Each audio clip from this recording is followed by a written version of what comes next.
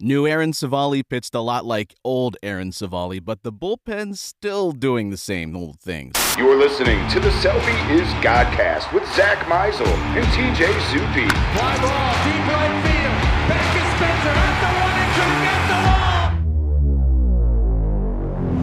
It's gone! Subscribe to Selby is Godcast on Apple Podcasts, Spotify, or wherever you listen to podcasts. Unbelievable.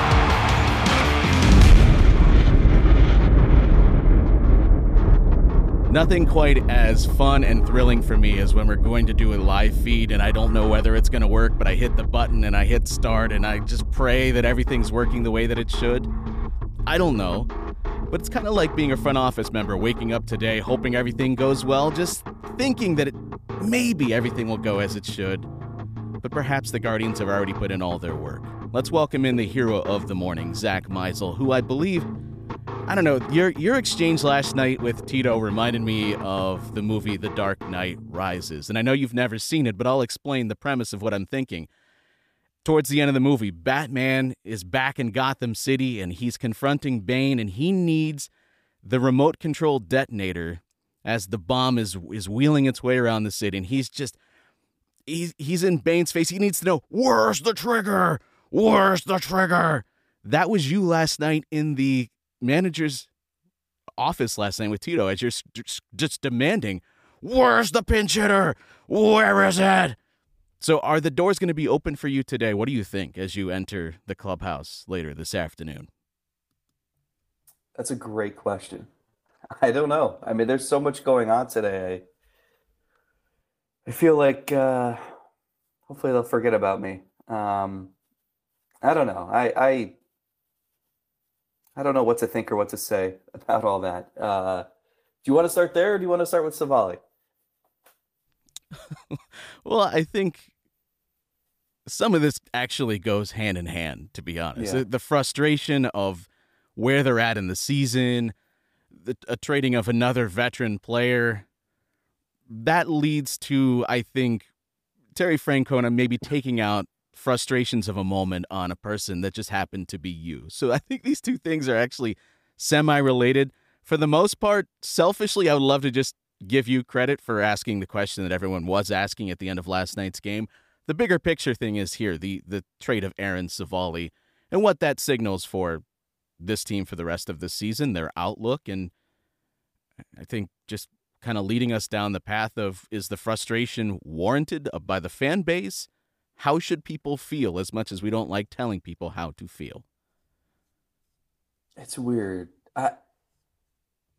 Punt, maybe because it's about to be Browns season, punt became like the word du jour yesterday. And I'll keep saying this and I'll keep writing this, but punting on a season is when you're a good team and you have a golden postseason opportunity in front of you and you decide, nah, let's hang them up and try again next year. Punting on this season is just playing like crap for the better part of the last 4 months. Punting on this season is whiffing on your off-season moves. Punting on this season is continuing to play Miles Straw and Ahmed Rosario 7 days a week. So there's no punting on this season. It's already been punted. You're just in the worst division in world history, and that's why you're in pseudo contention. But it's August, and you have a losing record, and it's more than that. You just look at this team. Does this look like a team that, anyway, you just got to get hot at the right time? Does this look like a team that's going to get hot at the right time? No. This team hasn't gotten hot yet. So, and it's certainly in worse shape moving forward.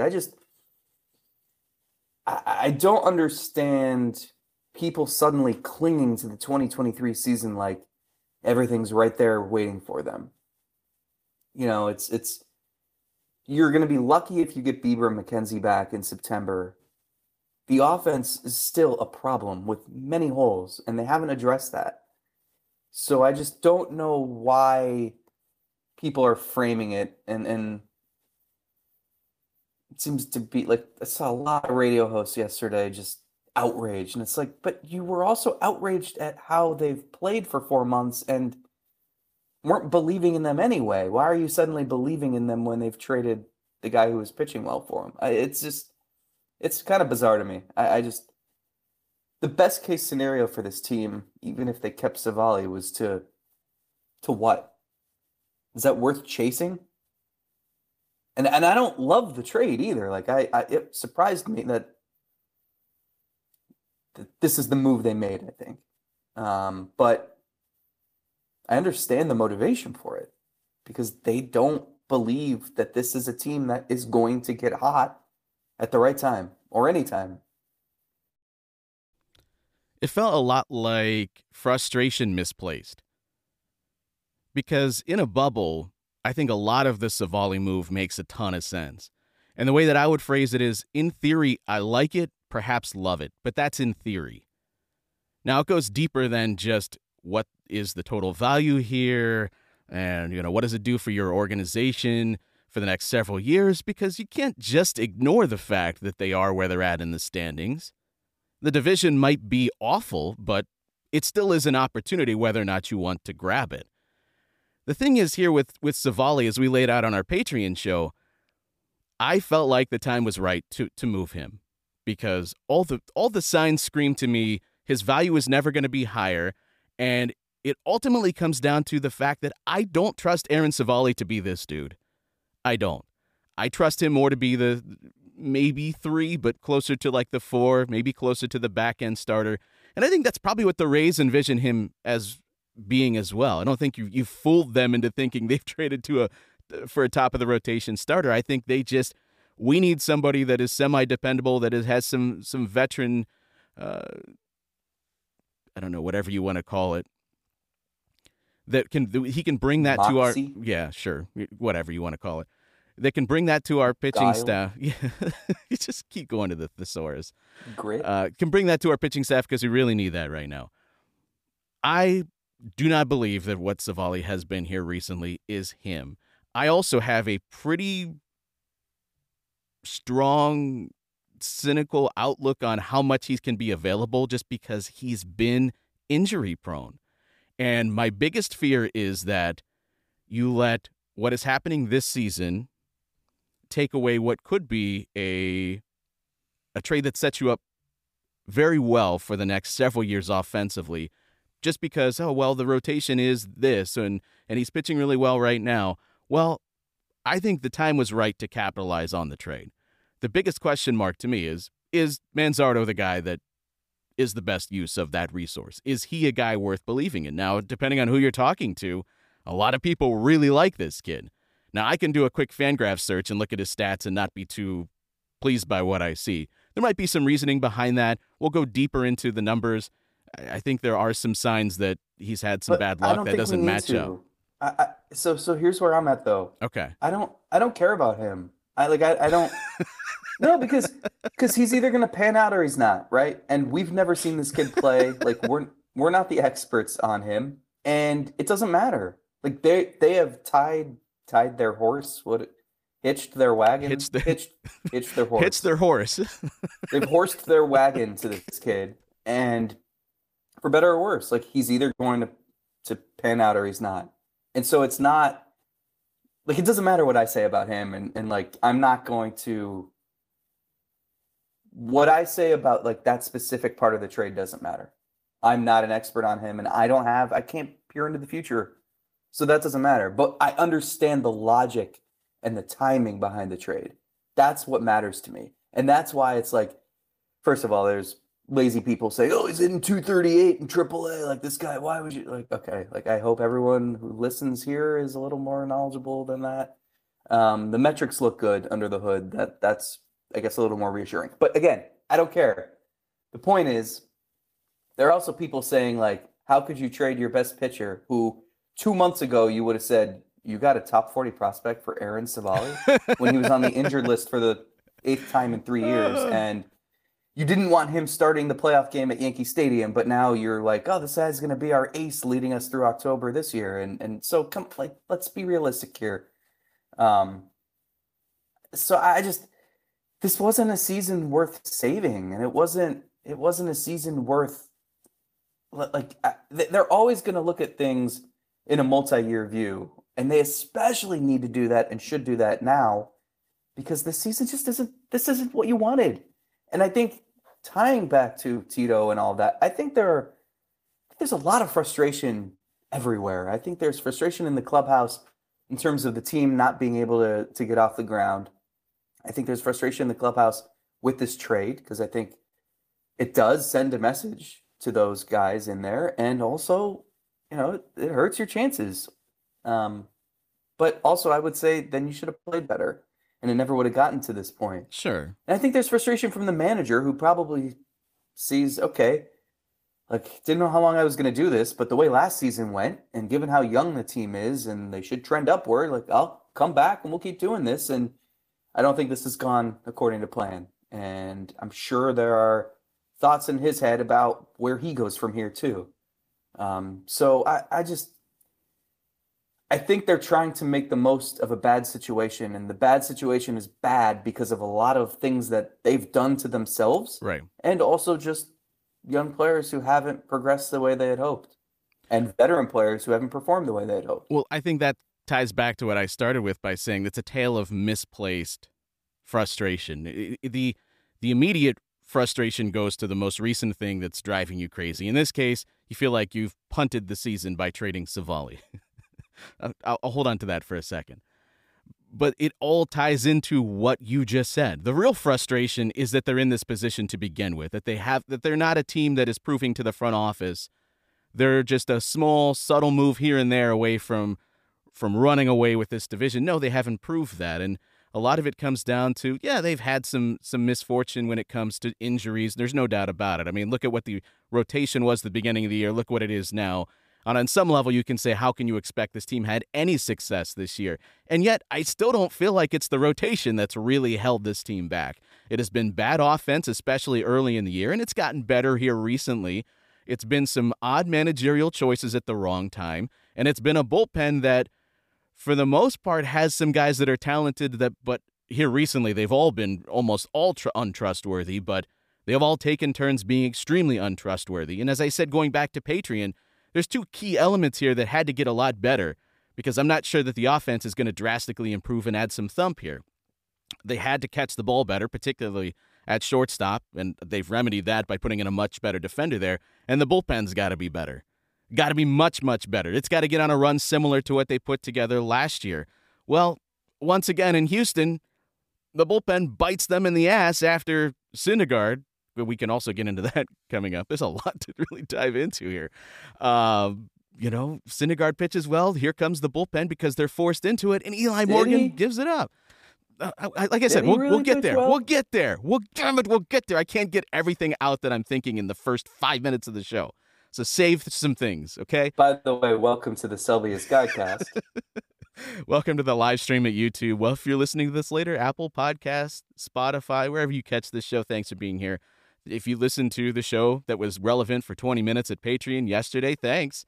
We appreciate that. It was more relevant than you think. We talked a lot. Like, we don't need to get in the weeds on the Civale trade now because we can just point them to our prescient podcast from a day earlier. Yeah, sure. No, I've kind of struggled to put all of my thoughts together in a way that I can relay it that makes any sort of sense because it's just a jumbled mess up there. I know you're feeling that as well. And I think some fans have, through their frustration, voiced that too. See, I think it's really boring when you just get on here and you say, I hate the trade. And it's equally as boring to come on here and say, I love the trade. Because let's be honest, there are some things that were very smart, I think, in moving Aaron Civale. There's also some huge risk that they've tied to one prospect, and they never do that. They never put all their risk into one prospect basket. Might tell you a lot of what they think of this kid. That Exactly. They're not trying to mitigate that risk by trading for 3 prospects. I don't know. I mean, it was kind of bold, right? Like, I give them credit for that. They've they've become so predictable. They won't trade their own prospects to improve. And when they trade give them credit. Like, they know the exact right time to trade a starting pitcher, right? They've nailed that part of the equation every time. But they always they do the safe trade. Give us a couple major leaguers who can help a little bit. And don't give us your top prospects. No, no, no. Let's just give us a couple. Give us like your number 7, your number 12. And like, yeah, the trade will look good because like one guy will be playing well and they'll be like, oh my God. And they still have 5 other guys we haven't seen. The Clevenger trade is going to be a huge victory.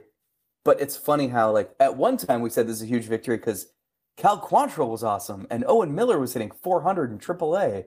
And at other times it's been like, we haven't even seen Gabriel Arias yet, but he's been tearing up spring training. And at other times it's like, Joey Cantillo is throwing 96 now in the minors. Oh my God. And in reality, it's, oh, Josh Naylor's a middle of the order hitter. Okay, that's why it's going to be a great trade. But yeah, so them doing 1-for-1 tells you they really believe in this guy and he better be good. But that's, again, why we don't need to talk about I know you don't care. It's when it happens, it happens and it's great. And then we can grade the trade. And if it doesn't, then that's that. Well, that's why I say I like it in theory. In theory, I think it seems really good when the guy looks like he could be Joey Votto with a better glove and more power. They all this silly things we say about prospects before they come up. I don't know, this Owen Miller kind of looks like Dustin Pedroia, if you ask me. Okay. In the moment, it's easy to say those things. So I've got so many different thoughts that it's been tough to just even figure out where to start. But the thing that you began the show with by mentioning just this epic rise of Aaron Civale, even 2 weeks ago, I don't even know that a lot of people knew that you could have fetched a top 50 prospect for this guy. That ascension, historic. That is absolutely historic on Civale's part. I mean, that to me impresses me that he could go from 6 weeks ago, an afterthought to a lot of people, to you traded him and the season is punted. That to me blew my absolute mind. And I thought about it, like the feeling of punting. Yeah, you traded away 2 guys that are part of the veteran players that are part of your team. But then I thought a little bit more. They traded Ahmed Rosario and Aaron Civale. I laughed out loud because you guys don't even like these players. You're so full of it. You don't like Aaron Civale. You definitely don't like Ahmed Rosario. This is hilarious. Come on, you guys don't like these players. I've got months and months of worth of receipts to prove you don't like these guys. What are we talking about here? But if I would have told you in March that come August 1st, Noah Syndergaard would be the only non-rookie in Cleveland's starting rotation, what would you have said? What the hell happened here? What happened here? But doesn't that speak to the bigger premise here? Why this isn't punting? It's been like you can't punt when you don't even have possession of the ball. The other team has the ball. You're not punting. It's been punted. Yeah. Part of it out of their in fairness here, part of it out of their hands. You don't have your best pitchers. Right. Part of it out of your hands. The other part very much within your hands. So I want to be fair here about how we're assessing blame for how this has gone. And I think a part of the calculus here is that even if you think, all right, first of all, I think they're skeptical about whether they can even fend off the Twins in their current state. And I think a big reason is that it's how are you getting to the finish line? We've talked about it ad nauseum. The 3 rookies are creeping up toward their innings limits. And you can get creative to maybe make sure that you're giving them an extra day here or there, or just like pulling them at the right time. Also, like the bullpen it's been brutal at times. It's been exhausted at times. It's been good at times, but it's just like, if you're going to lean on that to get you to the finish line, I don't know that that's the right strategy. So without knowing whether Bieber and McKenzie are going to come back, like they're hopeful in September at some point, but like Bieber's best case scenario is he's available for like 2.5 weeks. So what are you really going to get out of that? So then you're starting to think, okay, if we can get to the finish line, like, is there a way you can get to the finish line and also have Tanner Bybee available to start game 1 or game 2 of a playoff series? Like, it's really tricky. So I just think they didn't think they had the starting pitching to get there. And I think, so obviously without Aaron Civale, you certainly don't have the starting pitching to get there, but I don't think they felt they did even before this. I think to me this signals that the Guardians have major questions not only about the rotation and whether or not they would be a legitimate contender, even reaching the playoffs, But I think it stems more from the sustainability or lack of faith in sustainability of Aaron Civale, both in performance and in staying on the field. I'll keep harping on this Clevenger thing because I think it's relevant, and you laugh about it every time, but I believe it's relevant. You'll never sell me that they didn't trade, that they traded. I'm getting caught in a double negative here. When they moved Aaron Civale, or when they moved Mike Clevenger, I truly believed they thought, this is a ticking time bomb. We need to cash in now because we're not sure how long he's going to stay healthy. And they did it. And if that was truly what they were doing, that proved to be pretty wise. They'll say that it wasn't, but I truly believe that it was. I think Civale is something similar. Maybe not to the same level that they thought his arm's going to explode, but a lack in faith that he is going to continue on this path of being as good of a pitcher he is, looking at stats that really are propped up by probably something that's not very sustainable. And two, this guy continues to be someone that they can't count on to give them a full season. Fair or not, that's what the track records suggest. So I think the Guardians look at this and they think, with the way that he's pitching, given the market that it is, we need to act because we're taking advantage of a situation here. It's not about where we're at in the standings. It's about how do we maximize something that will never be close to this level of worth and value. So we need to move him now. And so I look at that and I completely understand that. And I think in a lot of ways agree with it. Here's where I get tripped up. You're trading him to the Tampa Bay Rays. If you were trading him to any other team that's not as smart, that's not on the same level, then I would probably even feel better about it. But to me, I wonder, what do the Rays think about Manzardo? Did they see something that they're just like, he might be good, but we don't think he's quite as good as he once was. That's why we're okay trading him for someone that we see all the same signs that Cleveland does. But we're willing to do that because we really need that right now. It might not even be that they think that there's some major warning red flag about this prospect, but they're the Rays. And I think that they're very smart. And that's where it comes down to, I think, two teams that are trading someone that maybe they view they're not as high on as other people are, and they want to just flip them. They want to you take this asset that can help you now. You take this semi-risky asset that we maybe don't believe is going to be as good as we once did. Let's just make this move because it might end up benefiting both of us in the long run. Does that make sense? Because that's kind of what I feel like happened here with this 1-for-1 trade. Yeah, I mean, I also don't want to bash Civale on the way out. I mean, he's been an upstanding guy, and I predicted that, wasn't that my prediction that he'd have this huge bounce back season, right? So like, I'm certainly a believer.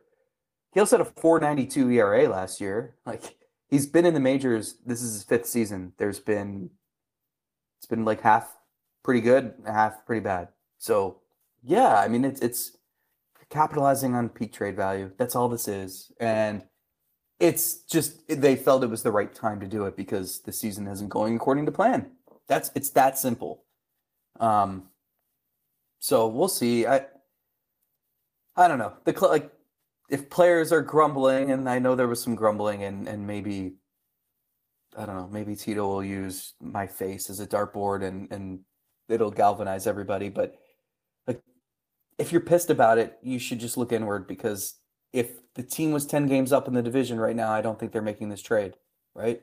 So and that's not all on the players, it's on the front office too. But that's also why, as we've talked about earlier this season, it's when Sports Talk Radio wants to do who deserves the blame this year, A, B, C, or D? No, it's everybody. It is everybody. If you wear Guardians gear and you are employed and your paycheck says Paul Dolan's name in the bottom, like, you're probably to blame in some part for what's happened this season. So it's just, there have been injuries, there have been regression, there's been just bad luck and poor sequencing, but you add everything together, and that's how you get where they are now, with Noah Syndergaard, the ace of your staff. Oh my God, I still want to get to that. Yeah, I just... We have to? Why? It's because it's funny. It's not so much a predictive thing or really important thing, but it's just a funny thing. No, I really believe, kind of as you're saying too, and it just suggests more about what I think the organization views Civale's true value to be. And you weigh that against what he's doing now and how much it helps you now. But if you feel like there's a massive fall off here, like imagine being in this front office and thinking, this is a guy that we don't trust to even stay healthy, or we don't trust to pitch deep into games. They're never going to say this publicly, but privately, maybe this is just my theory. Imagine you hold on to that guy and you don't trade for this young kid that you really like. And then Civale's back on the shelf in 3 weeks. Or Civale's just pitching more to what his metrics would suggest, which is he's a good pitcher, but probably not a 2.5 ERA guy. I think you would be kicking yourself. And then we'd be back here having this same conversation. When Daniel Espino got injured, everyone said, why didn't you trade him for Sean Murphy? Right. And Sean Murphy's the guy that, I mean, if you're looking at where they punted the season, maybe it was not acquiring him. That's the guy that could have had this massive impact on this year. But at the same time, God, I hate doing this, but to look at both sides of this, you probably would have had to part with some pitching that you now desperately need and have needed up to this point. We're just going to keep going round and round in the blame circus, but the reality is here, some of it is out of their hands, some of it is very much within their hands. Some of the managerial choices, I don't get, we don't need to do this whole Miles Straw thing because Tito was wrong last night. That's it. I don't have anything else to add other than he was wrong. Miles Straw, even if you think, well, if he hits a grand slam here, we're still down by a run. There's a much better chance that Tyler Freeman gets on base or David Fry gets on base than does Miles Straw. So Tito was wrong last night, and you were right to bring up the names that you did. I mean, if he would have answered the question and kept it at that, it's over, right? But he turned it around on me and asked me a question. I have to answer it. Like, he was looking at me, waiting for me to answer, so... Because if you don't answer it, then he says, well, you didn't do your homework, or you didn't come in here prepared. You're just throwing questions at me, which is kind of fair. If you don't have anything else to suggest and you're just lobbing bombs, that's not a good question to me. And here's the thing. This is not the first time I've asked this. It's not. But I haven't gotten a good answer. And I will keep telling you guys, this is the whole issue here. I know Terry Francona is not going to throw any player under the bus. I know that. But the question still needs to be asked. And he knows that. He has said to me this season, we had a dispute in May. We didn't see eye to eye on something regarding Rosario and Jimenez and bunting and hitting second and all that. And we talked through it for 20 minutes. And during this, he said he invited strategic questions. He said, I have no problem answering questions on strategy. He's like, I invite those because I need to be prepared and answer them. Well, there you go. And I'm sure, as you pointed out, this is a day they made a big trade. It is less than 24 hours to the trade deadline. It's a team sort of in flux. And a manager, whether he wants to keep doing this or not, he's toward the end of his career. So I get it. But I have a job to do too. And it is, I have said this to him in recent weeks. I've said, do you find it strange or crazy that your defense first center fielder always seems to be at the plate in a big situation in the ninth inning? And it's this shouldn't have been shocking to have asked. And if it is, then that's maybe a referendum on some things too, because to not even consider the other options that you have on the bench who could hit in that situation, I don't know about that. Yeah. And also, if you just don't believe in, because the three players I named are all young players, and if you just don't believe in them, then you can craft an answer that says, Straw's a veteran. I liked the bats he had tonight. I'm going to stick with him. That's all you had to say. Yeah, right. But then when you combat with, we needed a base runner. Well, I believe more in Freeman and Fry's ability to become a base runner, and I believe more in Gonzalez's chance to run into a pitch that he crushes over the fence and brings you within one run. And we need more than 4 runs. Okay, well, getting 4 is a nice way to start. I don't know about you, but I'll take that. We got some questions rolling in, some responses. We can get to those on the live stream over at YouTube. Thank you for being here. We did not announce this at all, but just because of our schedules, and Zach had to stay up late and he was writing articles, so we've tried to come back and get this in before the deadline. I do want to ask you, because you've had some conversations with people about the guy that you don't care about, but people do care about what other people think about Manzardo, and this is a guy that you and I haven't seen other than viewing some highlights since the trade. I can go and look at some stats. I can look at some expected stats that I've retweeted on my X account, whatever the hell it's called, and it does suggest that he's run into some bad luck, as of course is someone that's dealing with a shoulder issue.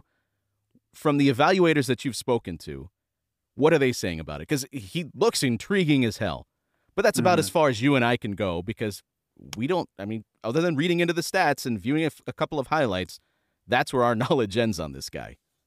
Yeah, and this is the thing too, is like I hate putting too much stock into this because some prospects flame out and some thrive, right? Like, so I don't know. And even the experts evaluating this kid don't know.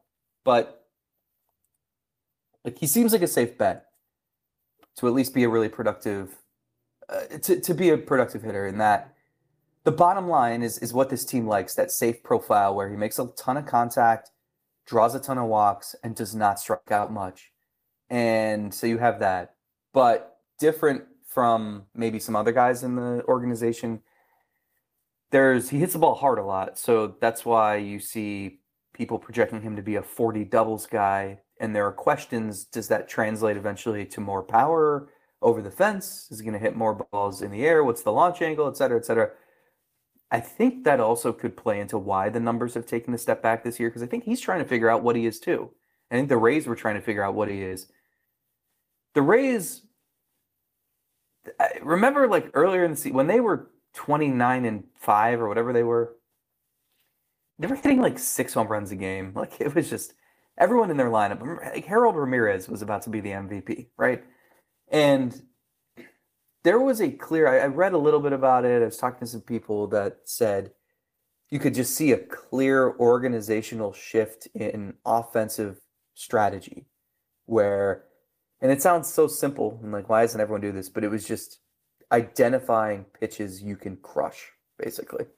And I think Josh Naylor's done a good job of that this year. But it seemed like everyone in the Rays lineup was doing that. And I wonder if that trickles down into the minors too, especially with a guy like Manzardo, who's not far away from the majors, where they're just changing his approach a little bit and seeing what he can do with it. Because I'm sure it was his first full season in 2022. He's probably just doing what he's always done because it's always worked. So maybe this is the first time where they're implementing some, just try this out. Just swing at these pitches more and swing this way and see what happens. And maybe it doesn't work and you go back to what you do best. Or maybe it does work and you can blend some of it in and you become the best hitter you can possibly be. I don't know what the answer is. That's why I'd rather spend more time talking about Civale and the team than this kid, because he's just turned 23 and he's like, maybe he'll be a really big part of the team next year. Maybe he'll be a big part of the team and he'll start hitting in 3 years. Like, I don't know. But several people, there was no one I talked to who was like, why'd the Guardians do this? Anyone I talked to was like I heard from a second party, like someone from the Rays who was like we needed to do this trade, but we really didn't want to give this kid up. And then just people from other organizations who were like pretty surprised that they parted with him. Now they have tons of depth, especially at like those types of hitters in the minors, the Rays do. So that makes a little more sense, but I don't know. I mean, I think what you said is kind of the bottom line here. If they're going to do a 1-for-1 deal, they must believe in this guy like they've never believed in a prospect before, right? You would Especially since they already have 2 first basemen. Exactly. I think your point about people changing their approaches and what they're doing at the minor league level, making it difficult to always be able to decipher based just on stats what the full story is. is very real. And my example would be Brian Rocchio. Do people here still really value Brian Rocchio? Do they think he's got a good possibility to be the shortstop of the future? I think within the organization, yes. And externally, within the fan base, yes.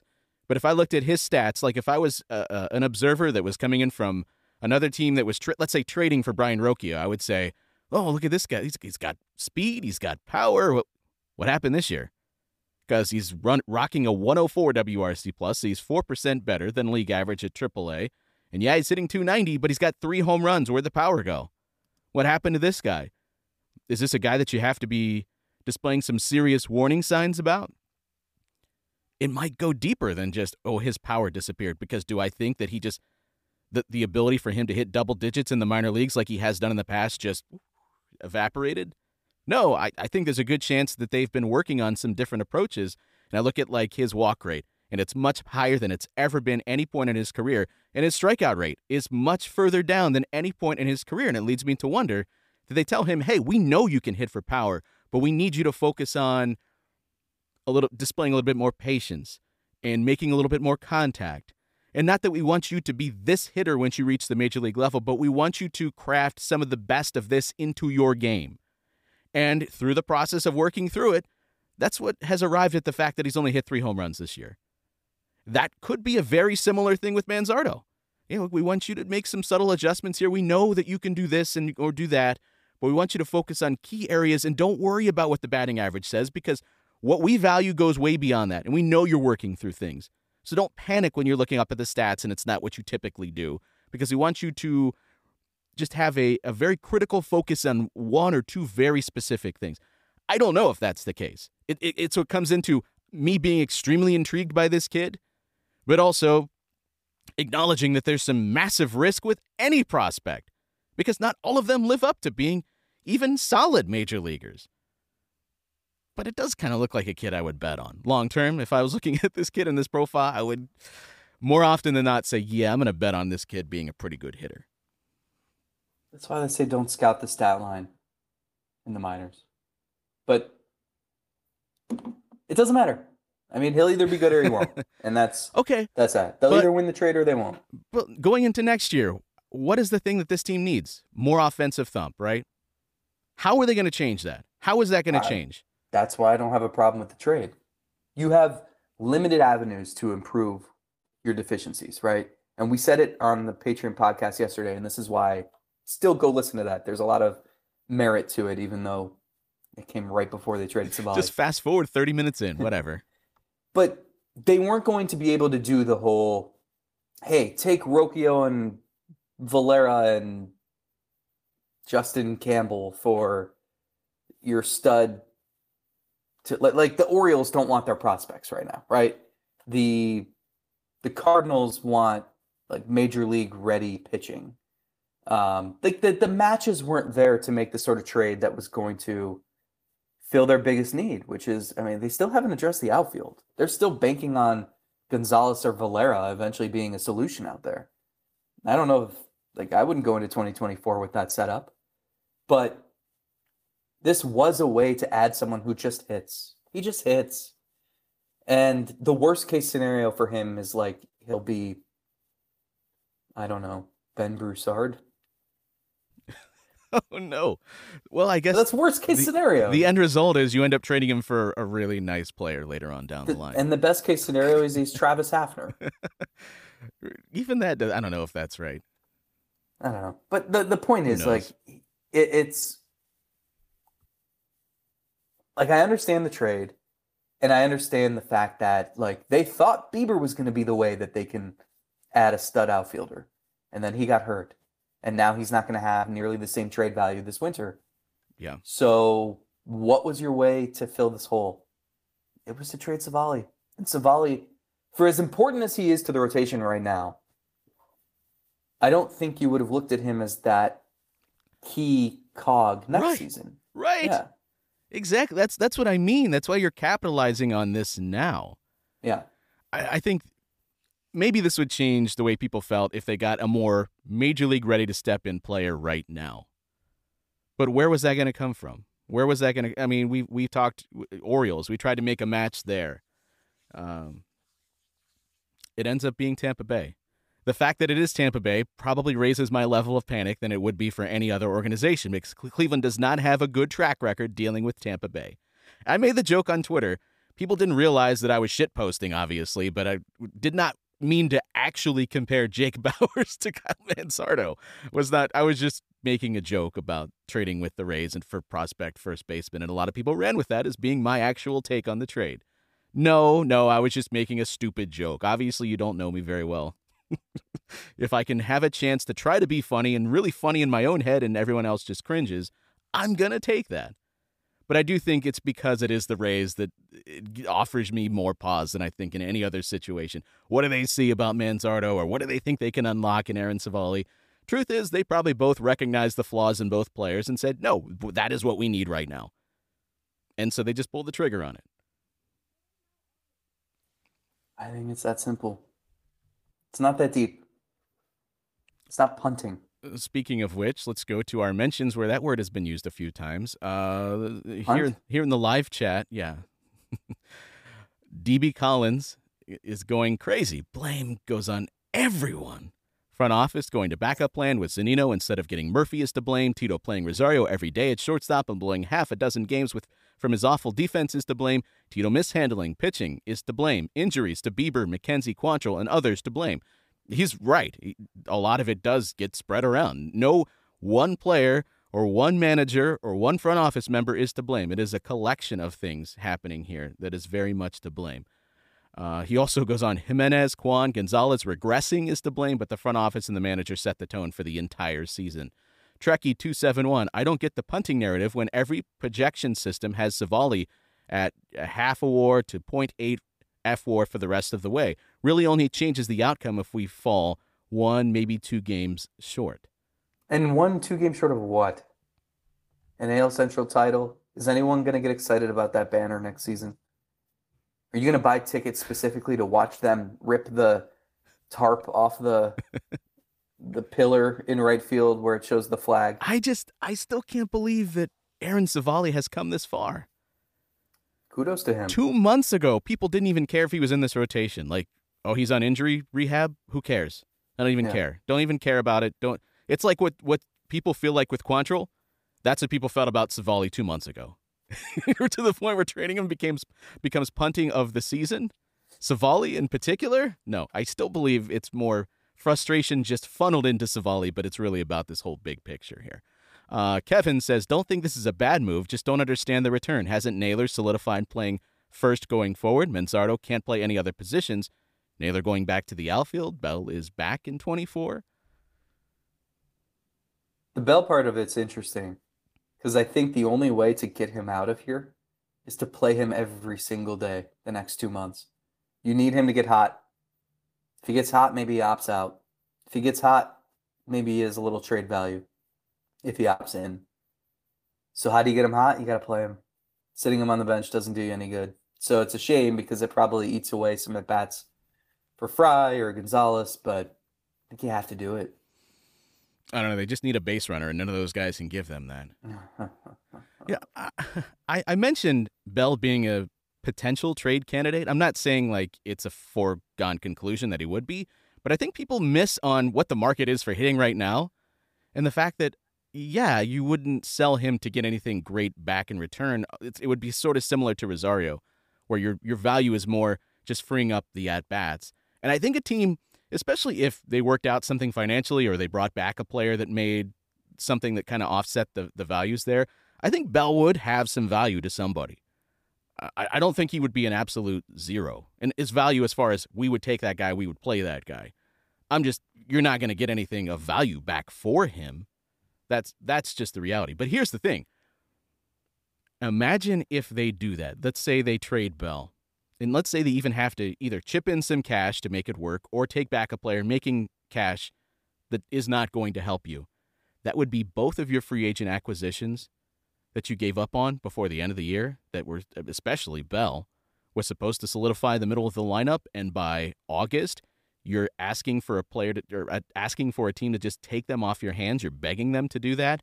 That's not a very good track record for what happened this past offseason for the front office.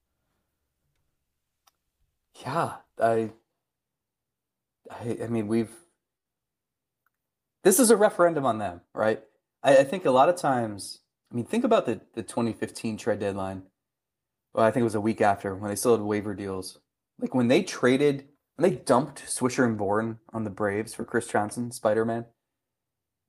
Like that is on the front office. We effed up royally.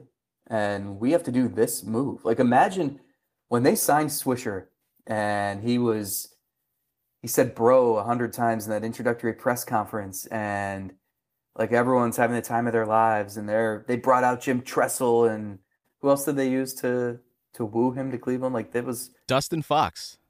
okay, yeah. And like imagine saying on that day, yeah, well in a couple of years you're gonna dump this guy for nothing and you're gonna be glad you did. Like it's crazy. But it's a reflection on the front office, just it didn't work. You messed up.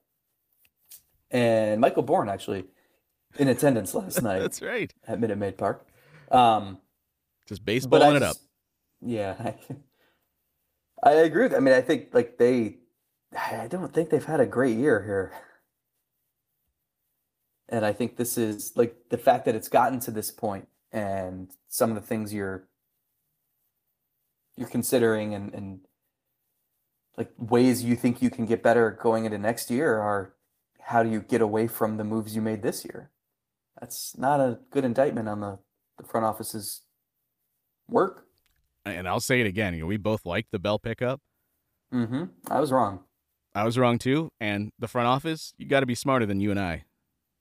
Got to be smarter than the two of us sitting here. Then maybe they should stop listening to the podcast. We know we have receipts that they actually do. Best comment we've gotten so far comes from Mickey. I agree, TJ. I don't know if I even need to read anything else at the end, but okay. At the end of the day, this is a pitching organization, and I'd much rather get a controllable player while Civale value is the highest it's been in the past 2 years.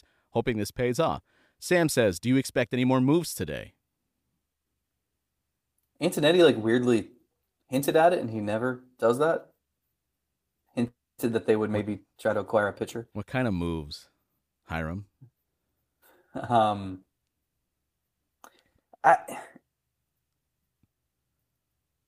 I don't know. That's the thing. Is like at this point, why are you trying? I guess you need just healthy bodies, but yeah. I don't know. The thing with the Civale trade too, on that previous comment, I wrote this, but like they traded what they do well, what they can develop, for what they cannot develop. Manzardo has all those traits of like their ideal hitter, but they haven't been able to produce their ideal hitter. So they took what they do. Like it is much easier for them to replace Civale, to find someone who can do that, than to produce what they haven't been able to produce. Makes sense. And they're doing it at the peak of that guy's value. I think this is where I feel like everybody should acknowledge the positives and the negatives. Like if you're just screaming today, you have to at least acknowledge the fact that they did cash in at the right time on Civale. You have to. I'm not saying you have to love it, but you can at least say, yeah, they did that. Maybe you don't like the return, maybe you don't like the timing, but they absolutely cashed in right when they probably should have on Civale. And if there's one thing this organization has proven pretty good at over the years, outside of Bieber, they cash in on their pitchers when they need to. I mean, Kluber, you couldn't really do much with that because Kluber was hurt that year prior, and they weren't going to trade him prior to that. But then they turned around, the 1 year remaining, they didn't go into the season with the guy. They traded him. They proved to be right on that. Clevenger proved to be right on that. I mean, this organization has a pretty good track record that maybe I need to just trust. If they're giving up on a pitcher, or if they feel like they can give up on the pitcher, there's probably something to that. Yeah, I mean, it's the same thing, like, don't trade with the Rays. First of all, if I hear another Jake Bauers comparison, like, get over yourselves. The hitters themselves, very different profiles. Sure. And, like, I think some people point out, like, the Rays traded Joe Ryan for 2 months of Nelson Cruz's corpse. Like, they've screwed up before. And it doesn't even have to be a screw-up. Like, this could be a good trade for both teams. But whereas, like, yes, the Rays are really good at trading, usually trust the Guardians to trade starting pitching at the right time too. Let's see here. A few more of these comments. Are they thinking of transitioning? I don't know which of these players he's actually talking about. To a utility role, I'm assuming he's talking about Manzardo. I wouldn't think so. I mean, the reports that we've heard so far about Manzardo is he's got a good glove over there at first base. Now, Naylor has gotten himself pretty good over there, too. I don't know. To me, it's just a first base DH tandem. And with Naylor, I don't think it's like he's going to get – this is a guy that the way he plays the game, and I think just his body, he's always going to be beat up. I think having a landing spot where he can DH some, play first base some, probably not the worst thing in the world. Yeah. Pretty simple. Also, they just need good hitters. That's it. Yeah, that you find out whether. And if they don't play shortstop, that's better too. Trekkie says Civale over under 40 starts between now and the end of his contract. End of his control, I'm assuming he means. Would you go over under 40? I'd say over. I would say over. Yeah. But, I mean, it's a question with a guy that has an injury past. Michael says, thank you, Zach, for asking Tito yesterday. I truly wonder what the obsession with Straw is, or the lack of obsession with Freeman. I don't know. I think there's a lot that doesn't make sense. That's why you asked the question. I know you don't know. But I also know I'm not going to get the answer. Like, that's... No, but it's still your job. And, Tito, even if, like, privately he's mad at you for setting him up to have to rip into a player, guess what? It's not Zach's job to put Tito in a position to prop up his players. When it makes sense, sure. Like, ask about a player when he's playing well, or you can give the manager a chance to say glowing things about a player, but that's not your job to do it when it doesn't warrant it. So he can get mad at you, but that's not your job. And, like, I don't know. I've got people telling me the sideline reporter went on the radio ripping me in this scenario. Like, look, it was a simple question about strategy. If you think that that's not a legitimate question to ask, like, yeah, we're in the wrong city, I think. Are we not allowed to ask the manager strategic questions after a game? Why they did or didn't make certain decisions? That's the whole point of this shit. Like, it boggles my mind. And the manager himself should not be so comfortable in a position to think that it shouldn't be so formulaic where you just, what'd you think of the starting pitcher? What'd you think of their starting pitcher? What'd you think of this hitter who had a couple singles? Yeah, right. It's not how it's supposed to work. And I know it does work a lot that way because Bally's needs their clips. And I will say, like, I've said this often, like, a lot of times you're going to get your best answers the day after. But you know what? I've asked this question before. I've asked this question before very recently. Like, it's not shocking news here. So this was a scenario where this happened again, and I would like an explanation on why the decision was made to not pinch hit for him. It's not like I'm not asking anything unfair. No, absolutely not. And the thing is, this comes back to every single fan is asking the same question. Every person watching on TV, everyone in the press box saying to each other, how are they not pinch hitting for Straw here? So it shouldn't be shocking news. And I don't know. My job is to get the questions answered that people want answered. And a lot of times it is impossible to answer these sorts of questions, as I've said over and over on this podcast, for various reasons. And I understand that. And I understand everyone has a different agenda and different things that they need to do and different people they need to protect. And I know Terry Francona has those things, right?